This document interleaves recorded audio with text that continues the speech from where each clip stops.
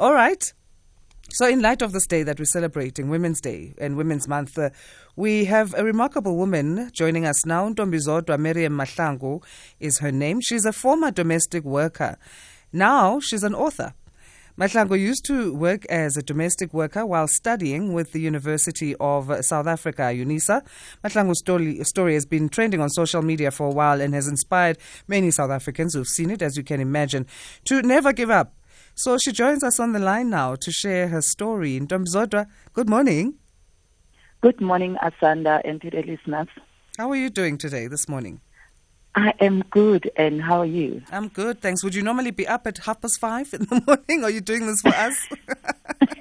No, I'm doing this for you. Okay, well, we really appreciate your time and you waking up for us. You can go back to sleep after this because it's a public holiday. Or what's your plans for the day? I don't really have much for the day. I'll be spending this time with my family, but yeah, thank you so much for having me. It's really an honor. Okay, so you were studying at UNISA. So which came first? You were a domestic worker and then you started studying, or you were studying and then you did the domestic work as a part-time work? No, I was a domestic worker first. So I started working as a domestic worker after facing many challenges and also making mistakes. So I fell pregnant when I was young. I was 19 when I had my daughter. And due to that, I missed opportunities to study further. And then I had to start working as a domestic worker in order to generate income for myself. So I was first a domestic worker before studying. What was it like at that time? Because, you had a baby, you had a child, but you had to now take care of other people's children. Oh, it was so challenging because I couldn't stay with my child. So I had to stay with my boss's child. And, it wasn't easy at all, but I had to persevere and understand that for me to be out of that situation, I just had to work hard. So, yeah, it wasn't easy at all. I saw my daughter only once or twice a month. And she was still young at the time as well. She wanted my attention, but I couldn't give her, or my time, I couldn't give her that time because I had to work hard for her. Yeah, it was quite challenging, but interesting at the same time. As a former domestic worker yourself, do you think it helps, for one to have an end goal when doing this type of work? And are women empowered to have an end goal, to even think that they could progress to other parts of work and do better for their lives?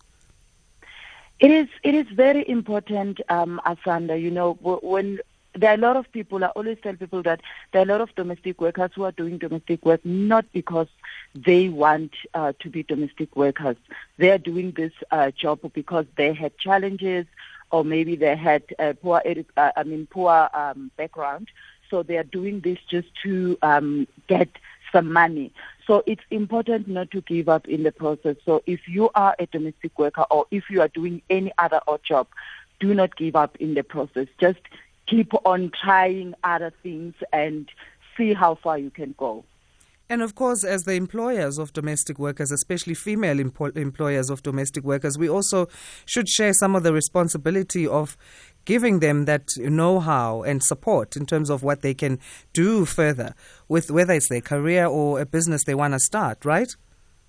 Yes, it's very important as well. But the other thing is, what's important the most is for us domestic workers to show our employers what is it that we like, because employers won't know. If you just work and you don't ask the right questions, you don't ask them, how can I study further, or what is it that I can do, they won't know that you are actually interested or you are passionate about education or other things. They just think that you like to work as a domestic worker. But once you show them that we have interest on other things, you may find support. Like in my case, I was actually privileged enough that my employer, when they saw that I'm actually interested in education, they supported me. And when I asked them questions, they would always give me right answers, and that helped a lot. So then you start studying. Tell us about that transition, getting into UNISA. Actually, I didn't start at UNISA. I started studying short courses that could take me out of domestic work. When I started working as a domestic worker, I only had my matric and a driver's license. So whenever I would read articles, and I had language barrier as well. So whenever I would read articles, and they would say they want someone with a computer course just to start working as a receptionist or admin. And that actually made me to have, realize that there is a way out of domestic work. Then I registered a short course. It was a Microsoft Office course, and that's the course that assisted me. Then I later on I received employment at the physiotherapist, and then that's where I started studying further and started believing in myself. So my first course was a Microsoft Office course, and that's a course that helped me to be out of domestic work. And when I started getting opportunities and also realizing that I can actually do more, that's when I started studying further, getting opportunities, and then I carried on until I landed at UNISA to acquire my degree. And the degree is in? The degree is Human and Social Studies, Public Admin and Communication Facilitation. Okay, so what inspired you to get into that field then? What inspired me is I had language barrier, and also I had a poor background. So there were a lot of answers that I needed from where I grew up on a farm, because we had challenges. We never had electricity and so forth. So studying public administration, I wanted to know how actually our government works or our state works and all that. And also communication. I mean, as I'm saying that, I had language barrier. So I wanted to get everything right when communicating with people. And, there were a lot of things that I couldn't do or couldn't say then, or I was scared. I struggled with self-doubt. So that helped me a lot. I mean, the qualification, studying that, it helped me a lot. And what do you have to say to that, our struggles with self-doubt as women? How do you put in coping mechanisms step in step, and you had an end goal also, something to achieve, so that consumed your time and your thought process. But what should the thought processes be in terms of how we deal with that issue? And it's one that comes and goes, right, with women. You may think that today you feel great and powerful, but then next week you feel otherwise. That's self-doubt. How do we deal with it? To deal with that is just to believe in ourselves. Self-doubt can really make you not to believe in yourself, and can also make you struggle. I mean, it's easy to give up when you have self-doubt, and you become not confident at all on doing anything. You think that, what if it doesn't work? What if it fails? So all I would say is, we shouldn't entertain the what if. We should just believe in ourselves and go out there and worry less of whether people are laughing at us or not. Because once we worry that, what if I do it and people are laughing at us, and then we won't be able to be out of that corner. But once we just go out there, be ourselves, and do whatever that we can, and learn as well in the process from our mistakes. Because once you do something, you may not get it right, you may get it right, but you learn as well, and you don't give up, you keep on going on, and then you will be able to be out of self-doubt. Because when you are struggling, with the self-doubt at that moment, but you go out there and do it, you're going to be confident when you do that thing, and you realize that it's actually not the way I thought it would be. Maybe you're struggling self-doubt that I won't get it right. And then the next thing, you're getting it right. You're going to be confident, and you'll be inspired to do more. Your journey then in being an author, talk to us about that. It was a very interesting journey, because I was sharing my story, and I loved sharing it. I mean, from growing up on a farm and moving to a place that's a bit developed, and moving to the suburb working as a domestic worker. So I enjoyed sharing my stories and hoping that someone will learn and be inspired from them. But it was quite an interesting journey. I didn't face any challenges in that. It's just that I received other opportunities that delayed the process of publishing the book. But yeah, it was an interesting journey, Asanda. Okay, so how long did it take then to get the book finally published? It took me about plus minus 2 years, because I started writing in 2018 after sharing my story. And then people started inspiring me and saying to me, please, we want to know more of your story. And when they said that, and I got inspired that, okay, let me share the story, because they felt that they want to know more, not just the picture that I showed them before. they wanted to know how did I manage to do it. So I started then to write my story, and luckily with the help of my editor and my sister Lali van Zeidam, it was easy. I would write and send it to her so that she could edit. But then after finding other opportunities, employment opportunities, that's when I had a delay a bit and I couldn't write. But then I carried on later on. So it took about 2 years.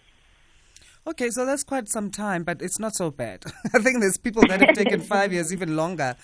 But I mean, it is sort of looking at your life. I mean, you are, giving an account of your life in that book, Brightness of Diamonds Through Soil, for our listeners who might be wondering what it is and they might want a copy.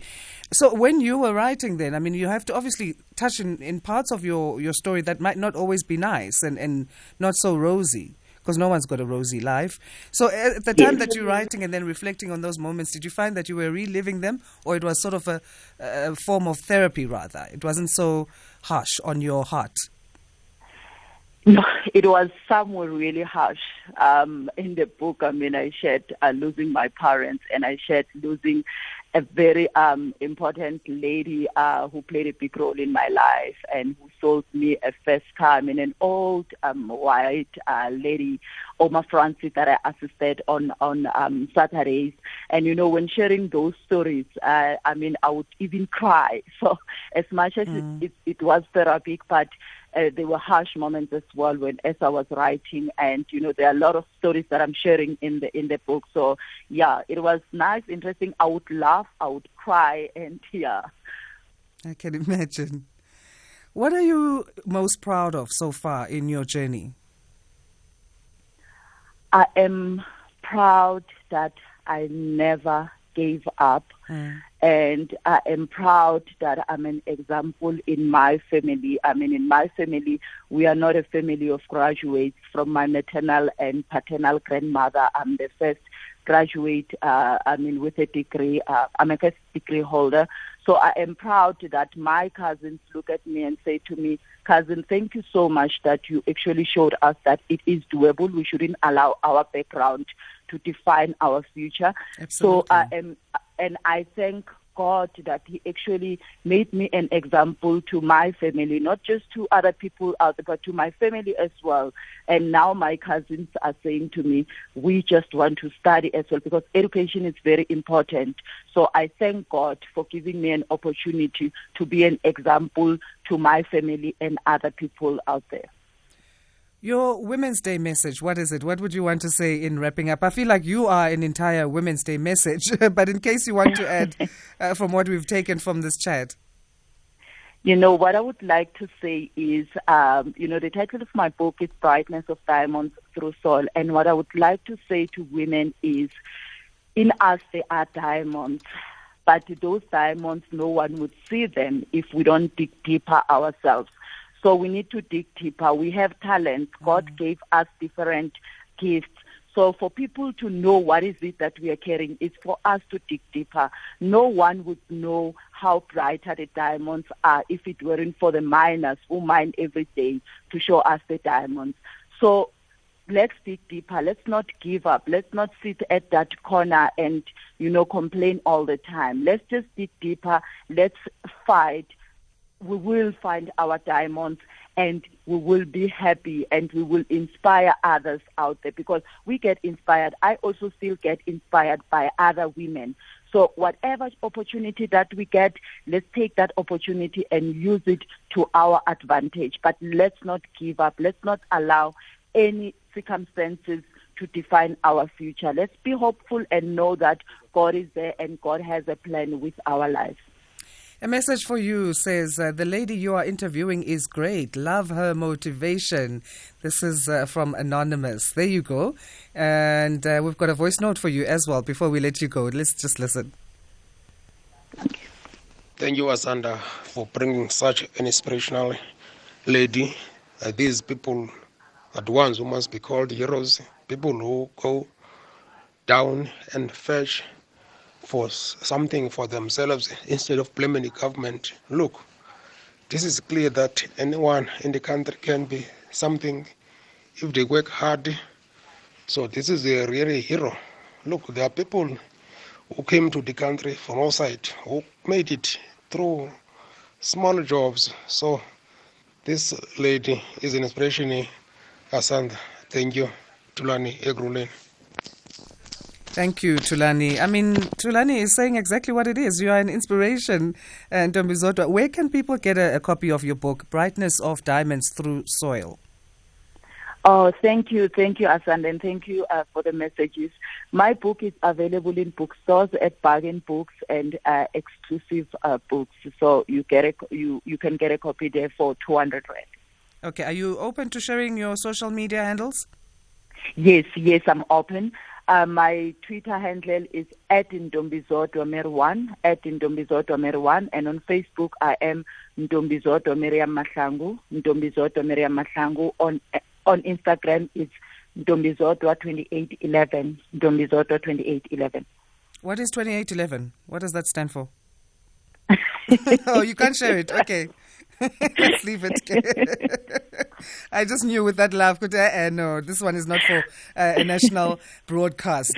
Thank you so much. I mean, honestly, you are an icon, you're a hero, and we salute you, and happy Women's Day to you. These are the stories we need to be sharing in this day. So thanks so much.